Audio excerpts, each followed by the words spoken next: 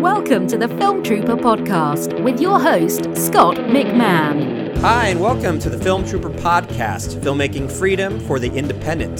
This is a podcast where we focus on making and selling your film for online self-distribution. A perfect way to get started is to pick up the book, How to Make and Sell Your Film Online and Survive the Hollywood Implosion while doing it. It's available as a paperback, in Kindle ebook, as well as an audiobook. In fact, you can get the audiobook for free when you go to survivetheimplosion.com. When you go to that link, you can sign up with Audible for their free trial and get the book for free. Again, that's at survivetheimplosion.com. Hey everyone, so this is going to be sort of a quick intro so we can just jump right into the episode. Today's episode is entitled, How to Market Your Indie Film, and this is part one because there's a part two, because we just talked, or I should say I talked for way too long. So it's like an hour for this one and like a little bit less than an hour on this part two. And what happened was I had these filmmakers from England contact me about their film, and we started just chatting on email. And I thought, why don't you guys come on to the show and we sort of workshop your indie film so everybody else can hear of this concept or the discussions about how would you market your indie film, especially if you're going all by yourself, if you're going to be self-distributing it online. And so the filmmakers that are joining me today is Jamie Bennion and Lucy Jordan. And they made a film just south of London, and it's called Time of the Season. And it's similar to films like Home for the Holidays or August Osage County or This Is Where I Leave You. These sort of ensemble family film. It's a family that gets together, and it's a big ensemble cast, and all chaos sort of happens, in a dark comedy sort of way, I guess you would say. But I want to just cut to the chase because both Lucy and Jamie have been working in the business as PAs on some of the biggest films of late. Wonder Woman, Doctor Strange, Fantastic Beasts, Rogue One. So yeah, they've been in the film industry and they just wanted to make their own. But now they're at this conundrum of like, oh gosh, we just finished it, we did it, but now what? And so sit back and enjoy part one as we kind of get into a couple different topics. We get to hear about what it's like to work on really big films like that, especially on the PA level. And then we get into their film and we talk about the pitch, discovering and extracting what will be the theme of their movie that eventually becomes the marketing message, and how to take that marketing message and apply it to Instagram thumbnails and Facebook thumbnails, and creating a tagline when you have no stars, and how to combat the traditional sort of online marketing of interruptive marketing. And we get into other things, other tips and sort of discussions about marketing techniques. So yeah, without further ado, here are my guests, Jamie Bennion and Lucy Jordan, here in the Film Trooper podcast on this very unique episode, which is workshopping an indie film. How do you market your indie film? Part one. Okay, and so you had written a blog post for the filmmakers process about finishing your film, and you were mentioning that you spent some time on some big movies. If you can kind of give us a rundown of those movies, working as a production assistant, which is sort of a very stressful job, but sort of like it is probably one of the best jobs to sort of get into when you want to get thrust into the industry. Just see, like, if you want to know what it's like on a set, go for it. This is all the stuff you're responsible for and more. Yeah. So if you want to give us a little rundown of your of some of those credits, it'd be helpful for the audience to see where you're coming from and why you wanted to make your own independent feature. Well, both Lucy and I were PAs. Sometimes we might even consider doing it a bit more now, but I've worked on Wonder Woman, Free Fire, which is a British director called Ben Wheatley, his new feature film, Rogue One, Alice in Wonderland, Through the Looking Glass. What else have I done? What have you done? I worked on, so most recently, The Halcyon, which is an ITV drama, and that came from working on Downton Abbey for a little while. And I did Fantastic Beasts and Where to Find Them last year, a year before. And I did some dailies on King Arthur, Point Break, Grimsby. And then we also both worked on a lot of sort of low budget sci-fi and sort of Essex gangster films. Yeah, you tend to start off with those low budget gangster films, which aren't too bad. It's where we first met each other, so we can't slag it off too much. And you learn to work quite hard on those, and then it's not such a shock when you get up to the blockbuster level. Yeah, because the blockbuster ones, they are pretty hard. I'm not sure if any of your listeners know that, but they are really intense. Really intense, but they're awesome because obviously you get to work on the big budget stuff. And when I was working on Wonder Woman, I was on second unit for 7 months. So it's pretty. You're working. Obviously, you've got Wonder Woman. -3 temperature up in Watford, and she's trying to blow up stuff. It's pretty unbelievable that you get the opportunity to see that sort of stuff. Right. So right. it's pretty. Just so intense. Let me ask you, so for the listeners to understand, it's like working as PAs. I mean, there's several of them, but they're you're dialed in. You've got the walkie-talkies, and you're answering to almost everybody, and you're running around and making sure to put out fires or prevent fires. What is the intensity? Is it just political, or is this the stakes are higher when you're on a big budget, high profile movie like Fantastic Beast or Wonder Woman? What did you learn from those experiences? Or like, okay, the stakes are higher. I found that just the stakes are higher. Obviously, in comparison to like the first feature film that me and Lucy worked on, Let's Be Evil, which was a very low budget British film in comparison to like Wonder Woman or Fantastic Beasts, I have found that stakes are so much higher because obviously there's a lot more money. So you need to know when your cast is in costume and makeup, when they're coming out, where they're going, what they're having for lunch. When I was on Wonder Woman and even second unit dealing with the stunt team, what they had to eat, their strict diet. And obviously if you kind of screw that up, then they don't eat and they just continuously work. So you kind of are responsible for a lot more. I also think that by the time you're working on a blockbuster film or a $1 billion budget film, you're expected to be at the top of your craft. So the expectation is that you don't make mistakes. So if you do, it's a big deal. Yeah. And there are obviously horror stories, and some of them are true, where people just get fired on the spot. And it's like, if you've got there, you want to hold on to your job. So you're trying your best every second to make sure you're ahead of the game. Yeah. You should be answering the questions before they're even asked, and that's really hard. And it's really bad as well. Like I got told off quite severely on Wonder Woman because I messed up quite badly. We had our unit got separated into a splinter unit. So our third AD had to go off and become the first AD of the splinter unit. So they said, well, Jamie, go on, you can step up and you can be third AD, which I have never really had the experience to do before. So I had to then obviously call the stunt team onto set whenever we needed them. And I'd lost a stunt guy. He just went off to the toilet. So, he's just going for a slash. And I just lost him temporarily for about 10 minutes. So when the first AD was like, right, where's Mark, the stunt boy? Everyone turns to me and I'm like, I have no idea. He was literally right here. All the runners run away to try and find him. And he was just in the bog, Yeah. Everybody goes silent because it's like, oh no. Yeah, everyone goes silent. ADs are supposed to be the pivot of information. Yeah. If they don't know where he is, no one knows where he is. So once we finally found Mark and he comes back, shaking his tail, and he comes back onto set, the floor second pulled me aside and said, look, Jamie, I'm not being funny, but don't you ever let that happen again. Not on my watch. If you want to make those mistakes, you can go away, get off, go away, see you later. So I was actually in the middle of a conversation with one of the makeup girls who then secretly kind of lowered her head because of the embarrassment of me getting told off. And I just turned bright red and went, I'm so sorry for messing this up. I'm just going to go hide away off set somewhere. But how would you real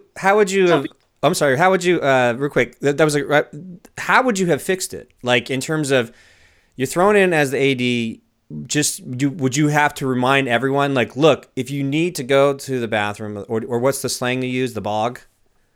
Well, we can do that. Yeah. Slash or... The best tip I could give about being an AD is getting your lies on the tip of your tongue. And the best first ADs would back me up on this, is that you have to know how to cover really quickly. Yeah. So if you don't know where he is, you make up where he is and how long he's going to take. And in that time, you find him. Say, Jamie at that point could have gone, I know that he's gone to do a rehearsal for something just off set. So he said he's going to be about 10 minutes and it's been about 7. So just bear with me. I'll get someone. And then you send every runner you have to find that person. And they go in every bog and they go in every car in the vicinity. And then you come back and calmly go, yep, he's finished now. He's just stepping on. That is when you become a good AD, when the lies just roll off your tongue. Yeah. I wish I had that advice because I never had that, obviously. Because I obviously just went, he went, well, where is he? I went, I don't know. Well, you're the third AD, so you're meant to know. And I just put my head in my hands going, I honestly have no idea where he is. So obviously, I wish I had you around, Lucy, to kind of give me that advice. I learned was quickly how to lie. And I know that sounds terrible, but you keep the calm of the set if you think people assume you know what's going on, even if you don't. It's that fake it till you make it. Yeah, but it's that analogy of like I can't remember, it's a duck or a swan where you're calm on top of the water but your legs are going a mile a minute. right. Calm, but actually everything's going terribly underneath. Yeah. I was curious, you've been on these big sets, and has there been discussion, or is there an expectation, understanding of sort of what might be the trajectory of a PA going to, third assistant director or into the producers, associate producers? Like, mostly when you're a PA, like you said, you're still in the track of the below the line, crews, so that you're working towards like the ultimate might be like a UPM or a unit production manager or something like that, right? Well, I think the best example of this for me would be with Downton Abbey with Chris Croucher, because he was at the start of Downton Abbey very much, I think, a third or a second AD, and he became the producer within a few seasons, and that was his trajectory. But you see some PAs go sort of sideways and become director's assistants or become camera or find a department that they like.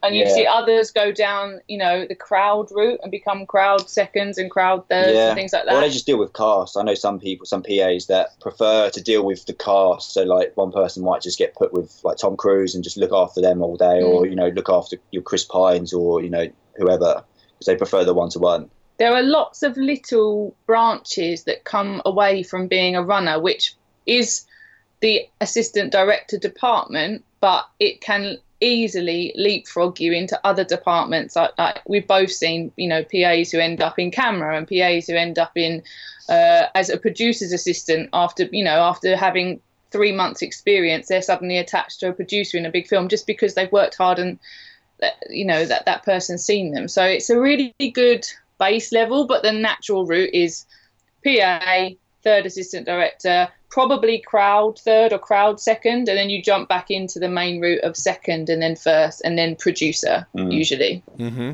Interesting. So when did you guys get together and said, hey, I gotta just make my own movie? So when did the need, during all the downtime that you got in between projects, decide like let's go for this? So how did this particular film, Time of the Season, come about? Well, I'd written it about a year or so ago, and it took me about a year to write it, and I got it to a good point and started to show producers that we worked on, like, low budget films, and they said, you can't do it, it's too big, because obviously we're dealing with quite a lot of characters. There's 14 in total, all set with like one day. It's like a Paul Thomas Anderson script with like multi plot lines and large number of characters and all that sort of stuff. And I got to the end of Wonder Woman, and I was so keen to just do my own thing because I was a bit bored of being told what to do for 6-7 months and just make tea. Our trajectories were very parallel, so we met at a similar level at a similar time on the same film, and both had started to write our own stuff but hadn't really shared it around, and both clued in and started sending each other emails around Let's Be Evil time of our work, and then blossomed into like a creative working relationship. And eventually, Jamie, we both got to the point where we were so sick of being PAs because we felt like we'd got into the industry, we could see the creativity, we could see everything we wanted, but were outside of the loop. And the only way that we felt like we could do it legitimately was to do something ourselves. So we were like, we're actually going to step away. We're going to do the weird thing and step away from Wonder Woman, step away from Fantastic Beasts, and work outside of the industry whilst building a independent, filmmaking career, which will eventually lead us to where we wanted to be. Yeah. And so many people, and that's where that article came from, so many people you find do that. They get in, they get to a good level and go, actually, this is not what I wanted to do and I need to actually leave. So, and then I was working on the Halcyon. Yeah.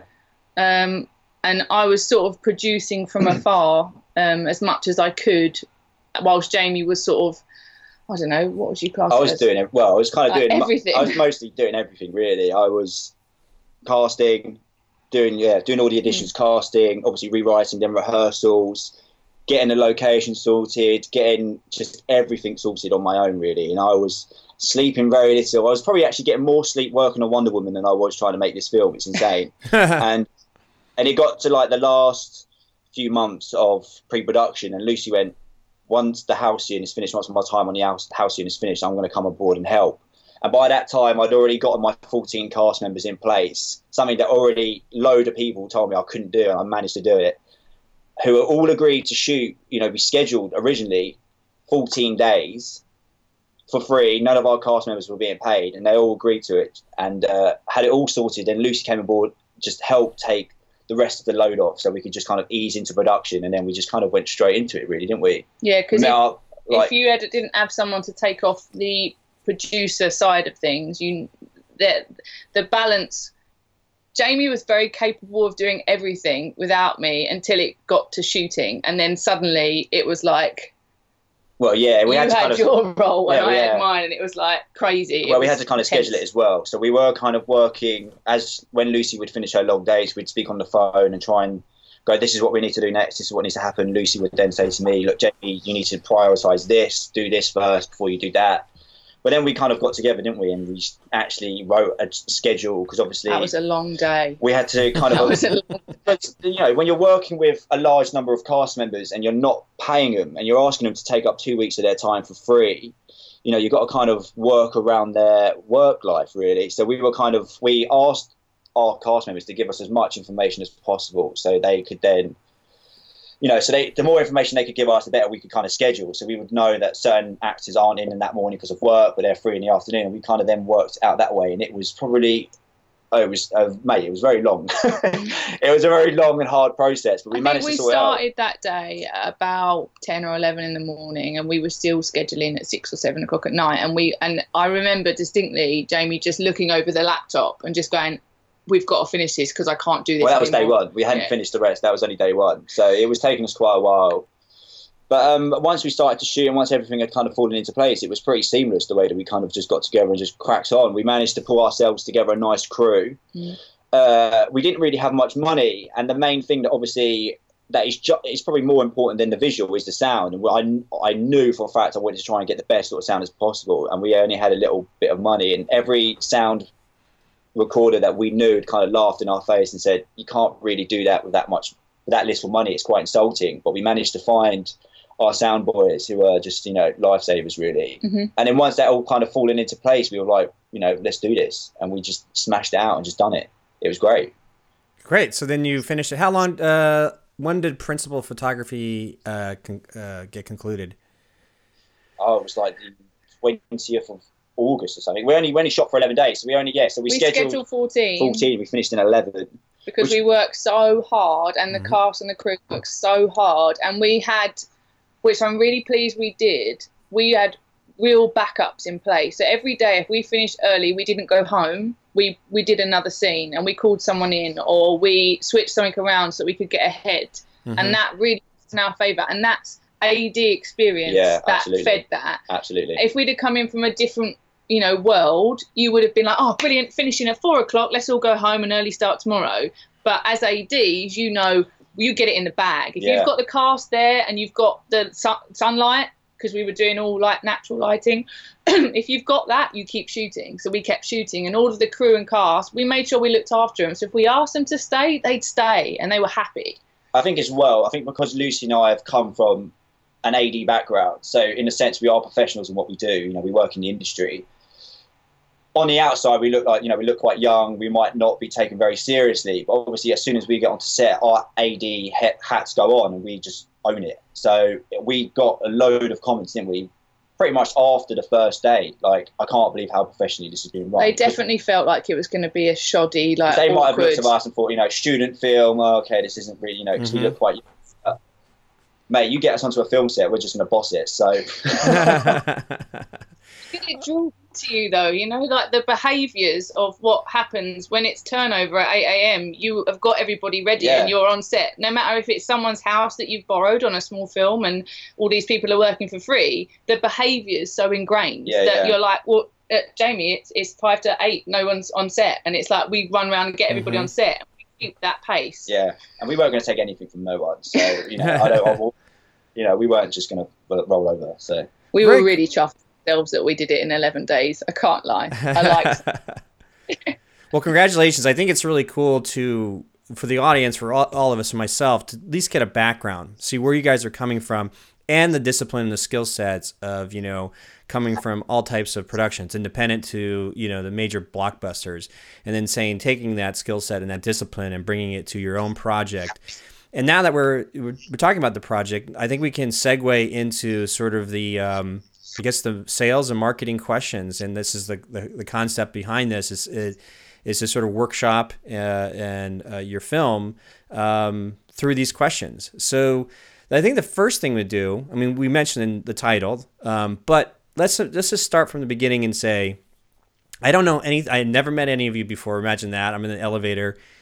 How do you pitch your movie? What is your pitch? Like, how do you do it? Like, what is the pitch? Like, I have no idea what your movie's about. How do you pitch it to me? Jamie's looking at me and I'm looking at Jamie like, this is why we wanted to workshop this with you. I probably would go down the route, maybe we should do one each. I probably would go down the route of, I normally set it up as time of the season is completely surreal, completely farcical. It's about one family on one day, an extended family comes together and it descends into chaos because there's a lot you don't know and a lot that comes out. That's how I would set it up. But I'd probably say something similar. Time of the season, one day, one big family. What could go wrong? Something like that. That's how I'd say it. Okay. So no, it's good. You have some elements there to work with. This is not to be like a pitch workshop, but it's mostly just doing very well, haven't we? No, it's mostly. There were some good things there because you mentioned satirical or farcical, which means like it you can bring that up first. A friend of mine and a past guest, Stephanie Palmer, who wrote the book Good in the Room, and she's a former MGM executive. She sat through 3,000 some pitches, of of a major studio. So she's heard them all, and she says one of the best advice is that to always start with the genre. So if I was an elevator with you guys or something, and if it was the movie, it says, and somebody asks you, so, what are you working on? I goes, well, I just made this independent feature film, and it goes, what's it about? It's a satirical, farcical, or it's a comedy. Just saying, goes, it's a. One of the things we said was like a black dramedy or a black comedy. It's all of that. So what you've hit the nail on the head, but obviously our pitch wasn't rehearsed. We didn't get that. Right. No. That's just great. So then you could start off like, our film, it's a black comedy, or it's just like it's a black comedy about, or just say it's a comedy. It's a comedy. Yeah. It's a dark comedy.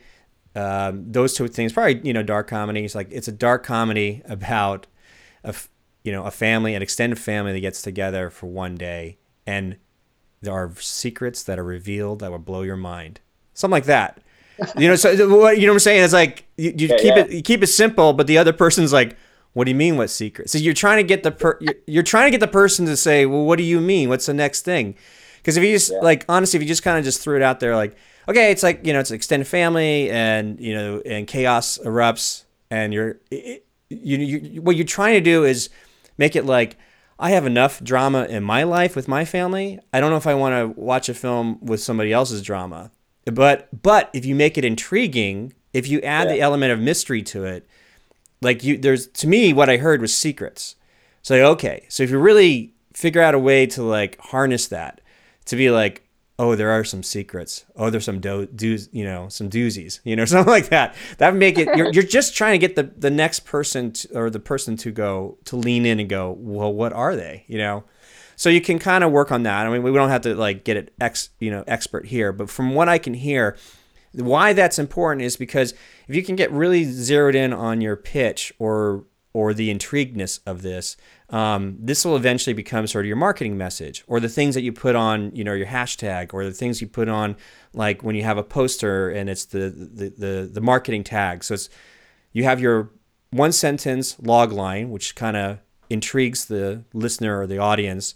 Then you'll have like a, maybe 3-sentence synopsis of what your film's about. And then you have the marketing tagline, built around this. And all those things, if they go hand in hand, they should be able to be very useful tools moving forward with all the marketing materials. Let me ask you, the theme of your movie, is it, like themes are like man versus nature, or, overcoming death, or things like that? What is the theme of this film? Family. I guess parents and children, I guess. Possibly also like not rites of passage, but it's like sort of like it's catharsis. Like a lot of stuff comes out, and there is a element of that it was building here, and then it needs to be gone through, and then it. So I don't have to. Thing.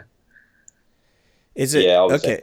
Okay, so the reason why I'm asking about the theme is that, one of the first questions that you had asked about was, well, how can you guys define your target audience, and how you can use it? And I mean, again, so anybody listening, like all filmmakers are like, yeah, I'm in the same boat.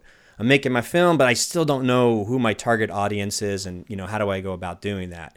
The reason I'm asking about the theme and why that's important is because the theme actually could help reveal your marketing message.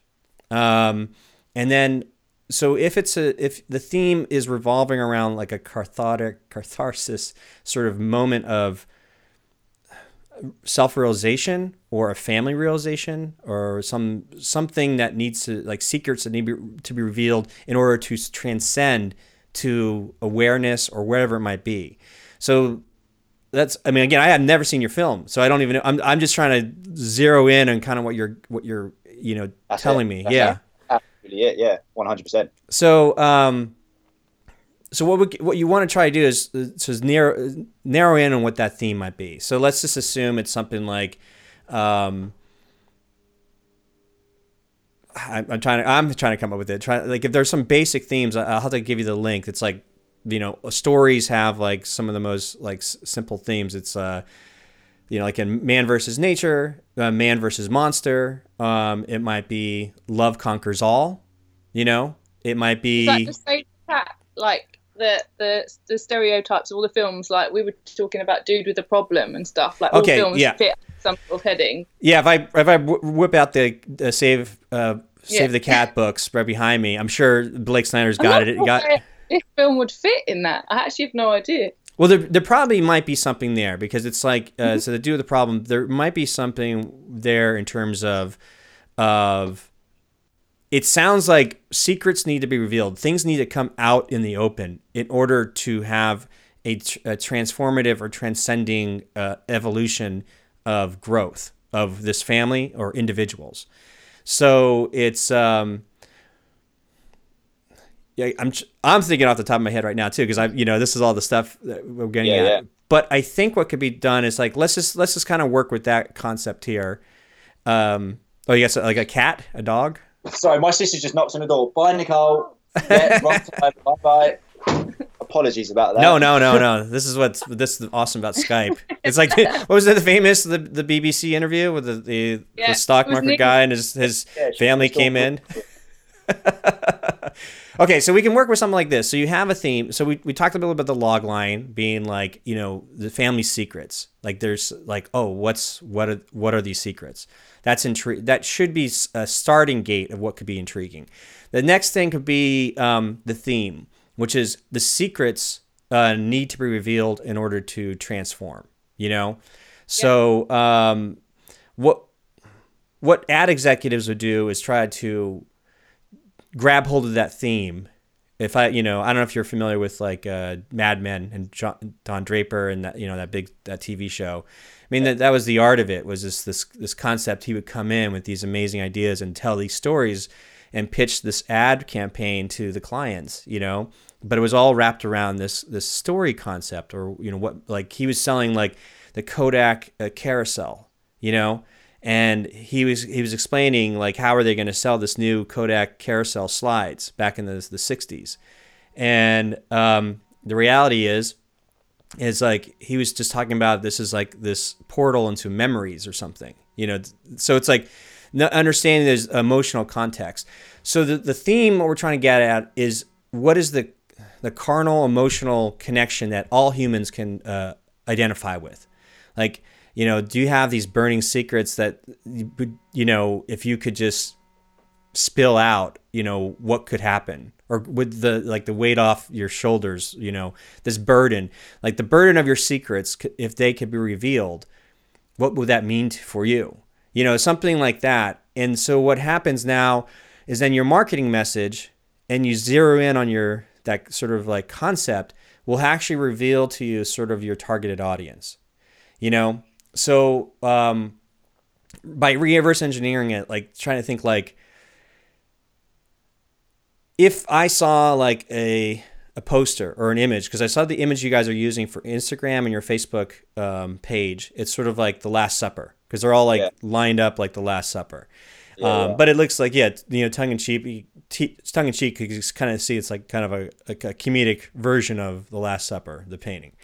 But if you see like a tagline below, it's like, every family has secrets, but what if all those secrets were revealed on one fateful day? It's like something like that. It could be like, and oh, what, maybe because it's a comedy, you can say like, and oh, what fun we would have, or something to the line, like you have the Last Supper image and it says something like that. It says, every family has secrets, but what if that concept of, but what if, this sets up the story. Yeah. What if all the secrets were revealed in one day? And then you say at the last tagline, the last sentence would be like, oh, what fun. Because that way it's like, people know, like, oh man, I got family. Oh man, that would be nuts. So that could be sort of like the beginning stages of exploring the marketing message, the theme of your movie. So you have, again, it's all families have secrets, period. But what if all the secrets revealed in one day? ? And then say, oh, what fun. And 3 things right there give you a leg up and going, okay, this is how we can connect with an audience. Because then what you can do is target audiences based off of family get-togethers. So you may not know who your audience is right away. I would suggest, because explain to us where you actually shot the film, and what part of England are you guys? Because So I live in Surrey, which is, I would say, it's south of London, but other people might say differently. And we literally just got about 10 minutes down the road from my house. So it's a pretty standard sort of suburban house, really, for 3-4 bedroom house. Mm-hmm. Okay, cool. So it's interesting because from like a global perspective, in order to make it a global story, that concept of family secrets is there. That's sort of like would be your marketing message. And then the uniqueness comes in the fact that this takes place in a suburban town south of London, and just own it. I think that's what I remember about independent film, that we, as a lover of independent film, is just the uniqueness of different territories. I remember seeing, like, here in America, we have Atlanta, Georgia, this town of Atlanta, which is like sort of Hollywood South, where they film like everything from the Avenger films and things like that. But a lot of the independent films that I see coming out of there, that city has quite a diverse cultural, mix, of African Americans and Indians and Asians and white people. It's like it's not what the constructs of Hollywood, put together and show to us. So the great thing I remember about independent films, things like classics or something like The Full Monty.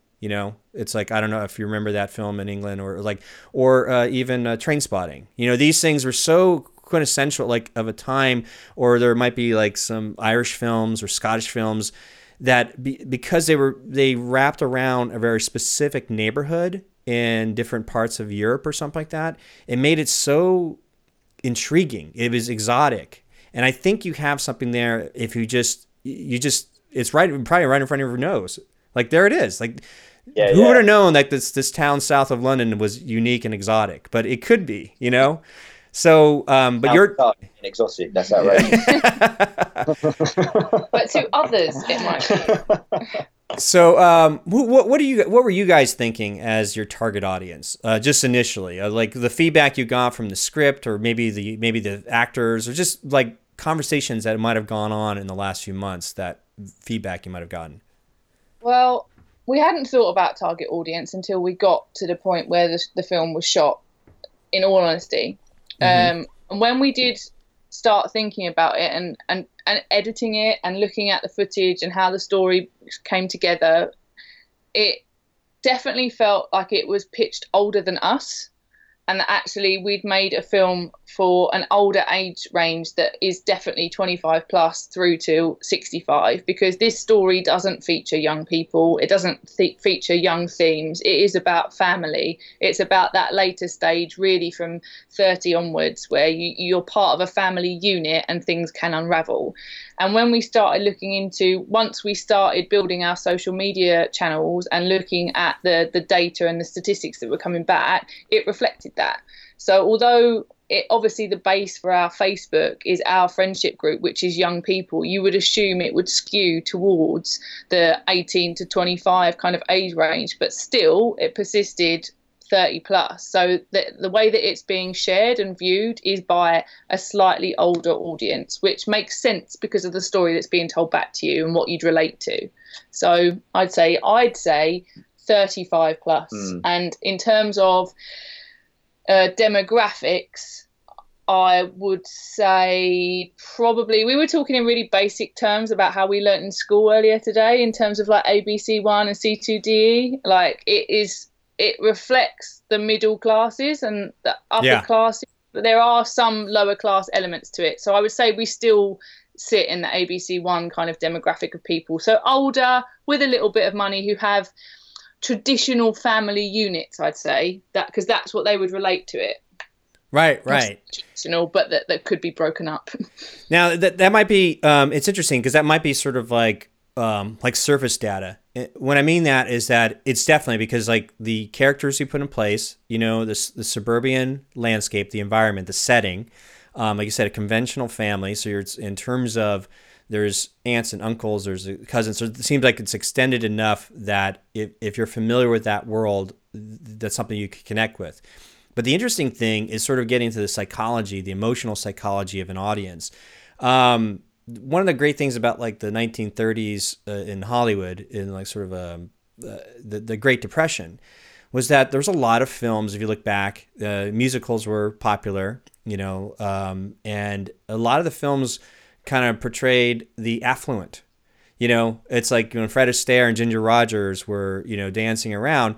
They was wearing he's wearing a top hat. He was like tux and tails, and he was amazing. And like, but there's lots of films like that which projected this sort of American dream of the aspiration. You know, It didn't necessarily relate. It's not like the concept there is like it's not all affluent people were just going to go see the movies. It was like everyone was going to see the movies because they could project themselves emotionally, you know. And so what you can do is we could try to dig a little deeper, or at least with the maybe an analysis of the emotional connection. So anyone who's maybe you start with your actors, what was the emotional connection for them? Maybe you start with some of your friends and family. Just start small. Just start getting feedback because you're trying to get the emotional transformation or response from them of what your film has. And that might be then leads you to what ideally might be your target audience. Because you might feel like, you know what, I just wanted to see it because it looked a lot of fun.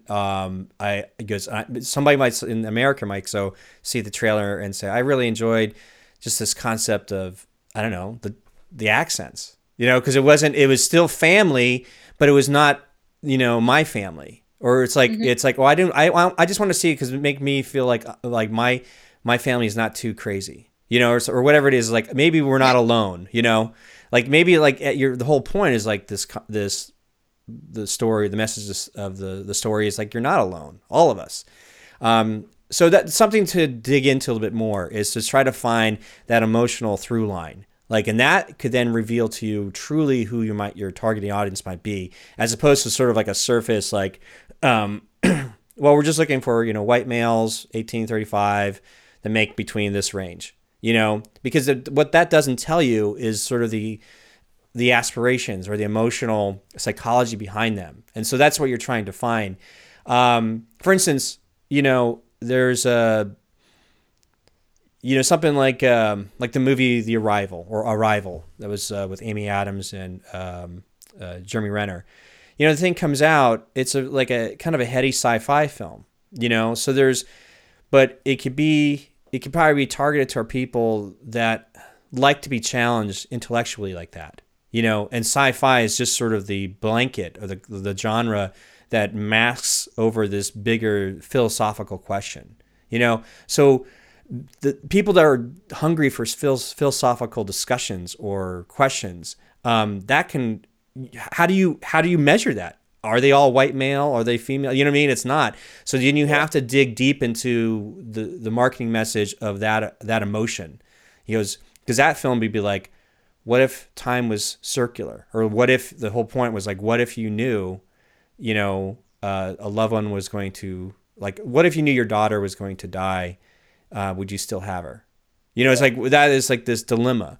So anyway, so you have this thing with your film. So I think as we're beginning to unravel a bit more, I think there's an emotional through line there that you might be able to discover that audience. But you won't know unless you start sort of testing the waters with social media marketing by putting little graphics together on Instagram, of saying, may take a bunch of still frames from your movie. With Instagram, I can jump into this because one of the next questions you had was like, well, how do we use social media effectively? At the same time, you were asking, what about graphics, posters, and visuals? So here, let's just start with like the platform of Instagram. Instagram, is just scrolling up and looking at cool pictures, and you're just quickly just like love, love, love, love, love, And like, if you see something worth, commenting on, then you comment on it, But that is sort of the platform. It's just like, I need to see visuals, and let me double click like it, So what you can do is now you have to, it's going to be a square image. So you take a bunch of square images of clips from your movies and use the same psychology of YouTube thumbnails. The way YouTube thumbnails work is you have to have a thumbnail that's like, if somebody clicks on the thumbnail and it goes to the video, that they have to see that image somewhere later in the line in the video. But what usually resonates with people is seeing somebody reaction, or there's some visceral thing going on with the image. So how many times if you look through YouTube, you'll see a bunch of, again, people listen to the audio podcast version of this, but you guys can see me video wise. There's always somebody with like their face looking right in the camera going, or you know what I mean? And then it says something like, top 10 tips on whatever, or like, oh my God, I made the biggest mistake. They'll have like then text on top of this image, So you were ready to say something, Jamie. No, sorry. I was going to say, hopefully not with that face that you just saw. Hopefully only Lucy just saw that. So you're right, it's this cartoonish kind of over the top, like you say, visceral, big, emotional moment that's in one picture, and then you can lay the images of the text or whatever over the top. Right, because then I see there's a lot of like, there's moments in your film, the trailer that you showed me, you can grab images as like, there's one guy that looks interesting. He's got an interesting mustache. He has an interesting look. If you look, and then if you, doctor this square image up and just simply says, every family has secrets. He goes, but what, and just say, again, just repeat that over. Like, every family has secrets. What if all the secrets revealed in one day? Oh, what fun. Yeah. And it's just like this picture of, and then in the description, you can add more details. But what it is that if you repeat that and do the way Instagram works best is like, if you do like, hashtags. So as long as it's like hashtag family, hashtag, then pair it around events coming up, like holidays, that there might be a chance that family gets together. Hashtag weddings, hashtag, whatever event might come up, throughout the year. It might be like hashtag Thanksgiving for here in America, hashtag Christmas, hashtag Easter's coming up, anything that you think there might be a family get together, then start hashtagging it because then when people see it, like, oh yeah, family's coming up. Oh, I got to go. You can imagine somebody scrolling through like, oh, I got to go to this event or this breakfast with my family for Easter or something.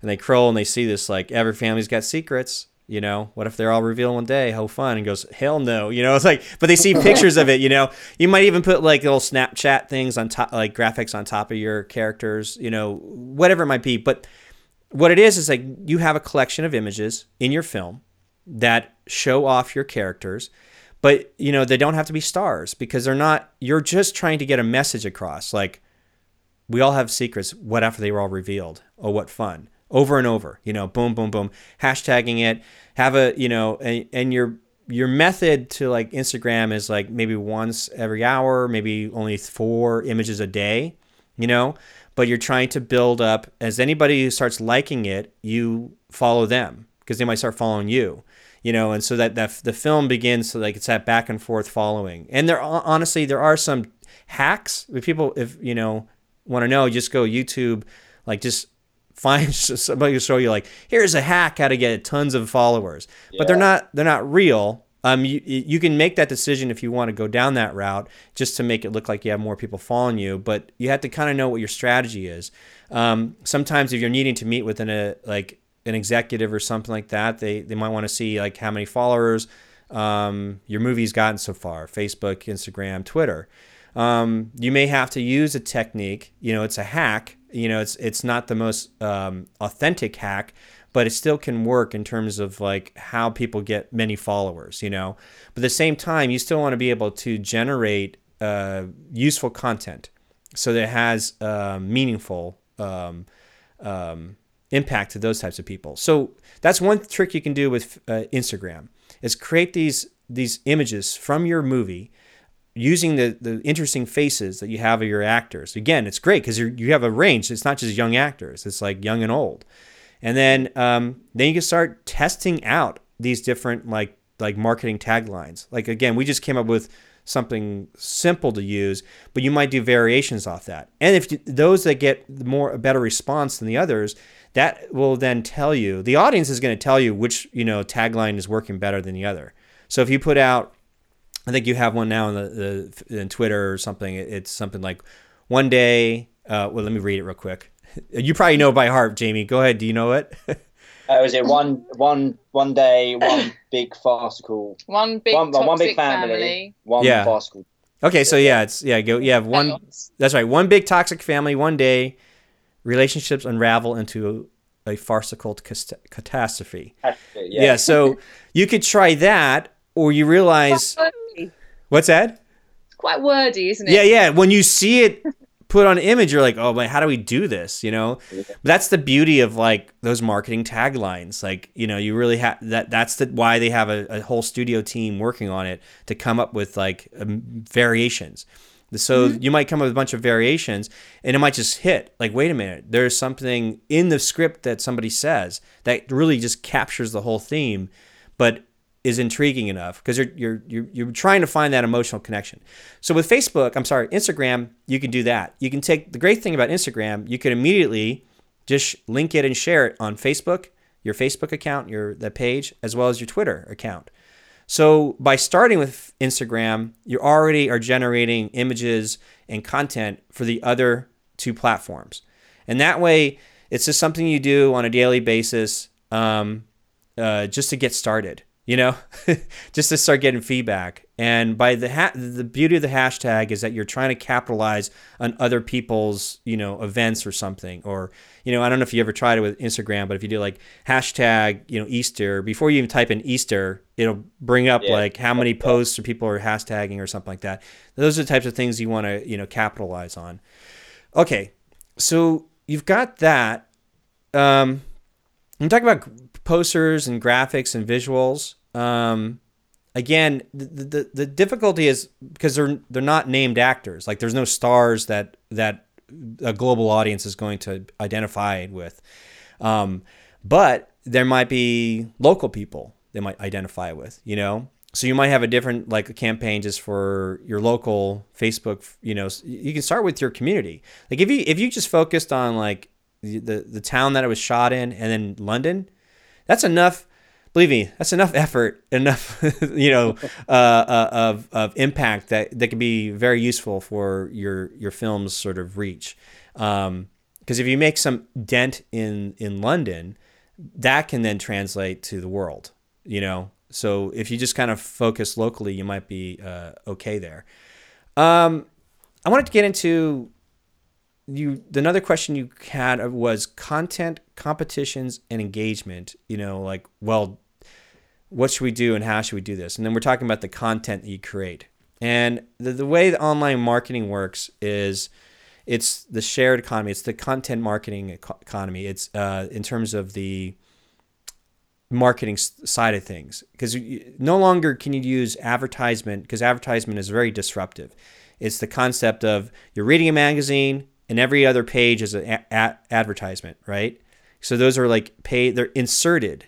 And so they sort of disrupt the flow of like an article you're reading, you know. They're just, how many times you've read a magazine the way, if you're watching the traditional television, that was the case. It was just commercials were interrupting the flow. Listening to a radio, you would have commercials interrupted the flow of the content that you really want to listen to, which was the music or watch the television show or read the articles or the pictures in the magazine. So the way online marketing works is the reason why banners and things don't work very well in the digital space, because we have the control to click through everything. We're like, get this banner out. You're always looking for that X. Like, where's this thing? Because it's interrupting your flow of like how to read an article, absorb it. And what doesn't help is a lot of these sometimes they call it clickbaitable, I guess, websites. You've seen it before. Somebody says movie stars, what they used to look like and what they look like now. Or it's like, you know, and if you ever do one of those types of sites, you click and you have to click through each page to see the picture. And they do that on purpose because they built a system around the number of clicks. But it's just plagued with like ads all over the place. And there's like very little content. And the reality is they could easily give you all the same information in one list. Like I've seen one that was like the top 10 horror films you need to watch, or every filmmaker needs to watch.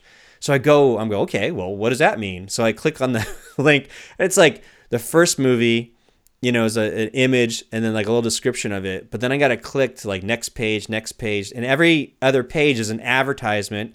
And it's like, it drives me bonkers. And I remember some site putting this together, and then I collected the entire list. It was like 10 movies. I put it in a list, and then I put the whole list in the comment section. Because it was like in the first page, people were commenting on it. And I said, look, if you don't want to click through this whole thing, here's the list. And, you know, because it was driving me nuts. Plenty. But the whole point was, what I'm getting at is how interruptive marketing is distracting. It doesn't really work on the online space. And especially when filmmakers, like a lot of us, don't have the money and the bandwidth to handle the marketing side of things. How do you do it using social media? And what is really, when you talk about content and competitions, engagement, what are you creating in order to up the level of engagement and things like that? And so that's why you kind of have to look at the long tail things. It's like, you've ever heard that before, that saying before? It's you can have it fast, cheap, or good, but you got to pick two. You've heard that before? Yeah.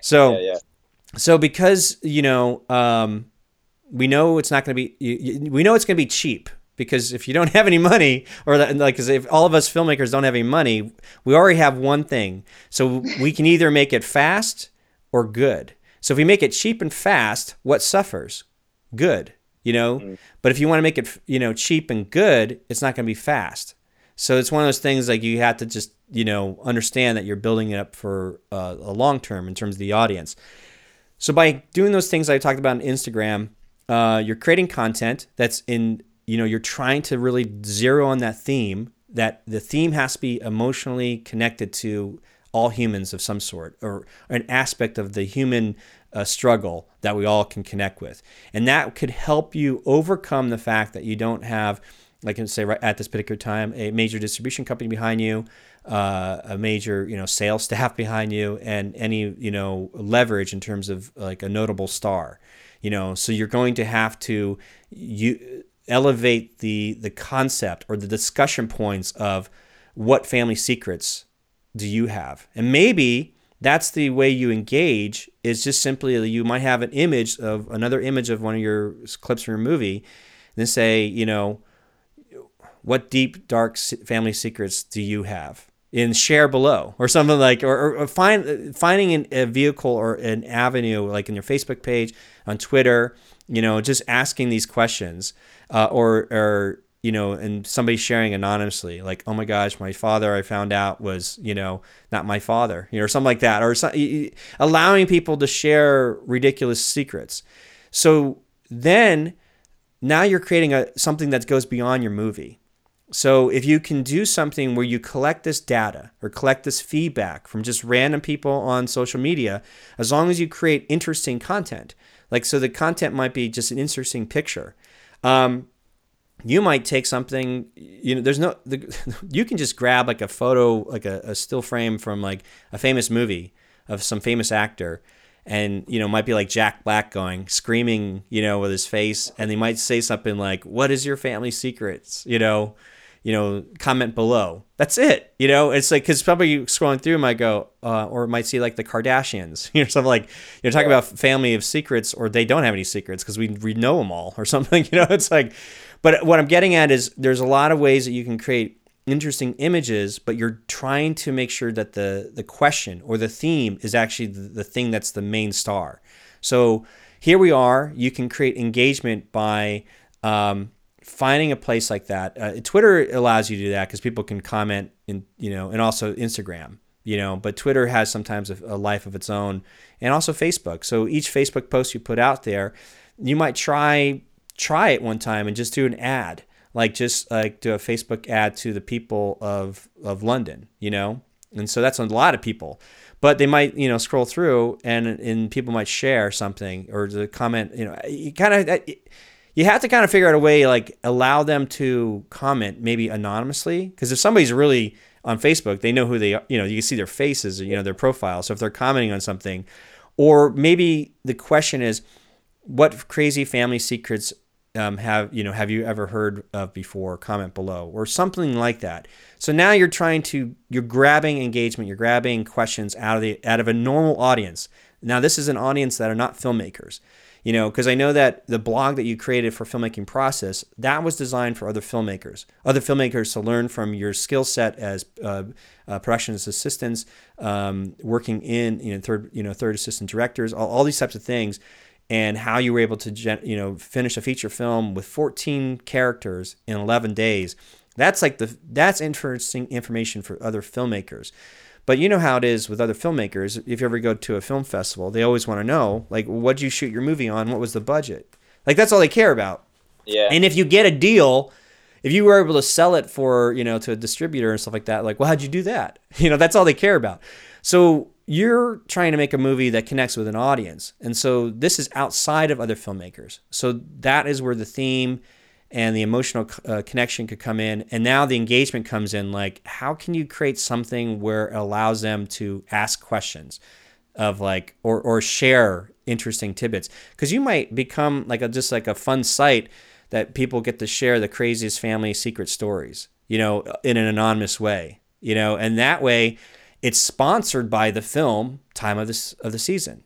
So now what I'm saying is, like, the film is not necessarily becomes the main thing. It's sort of a celebration of this idea, of this theme. And then you have like a simple website or something that aggregates all this feedback from other people online that, here's as of today or whatever, March 18th, 2017, like, here's the best stories of the day or the best secrets of the day, and so people could read it. It just becomes like you just have to figure out a way to maybe collect and aggregate all this information into like a running blog, you know? So it's not like you're just cut and pasting. You don't even have to do all the work. You just ask the question online. Anybody gives you feedback. You cut and paste it into a blog.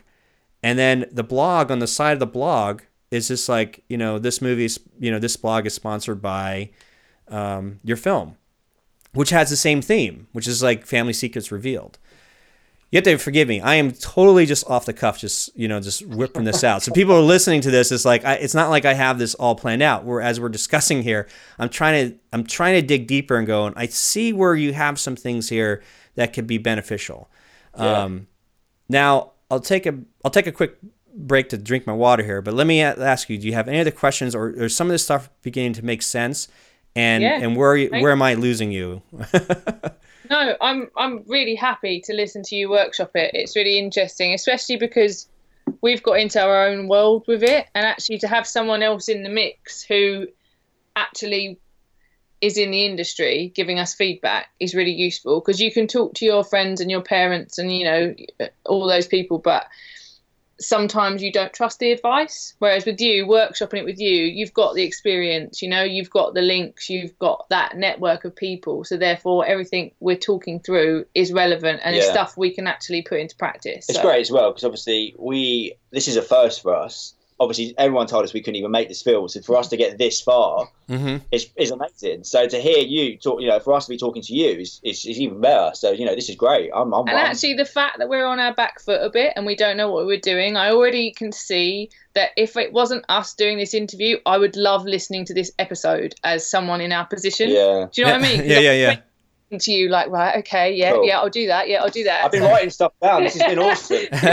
Okay. This has been amazing. So that concludes my interview, part one at least, with the filmmakers Jamie Bennion and Lucy Jordan. And I hope you're getting some, you know, cool tips or like some insight about how you may approach your film, listening to the conversation, or really just listening to me babble. But I implore you to check out part two as well as we finish up this conversation.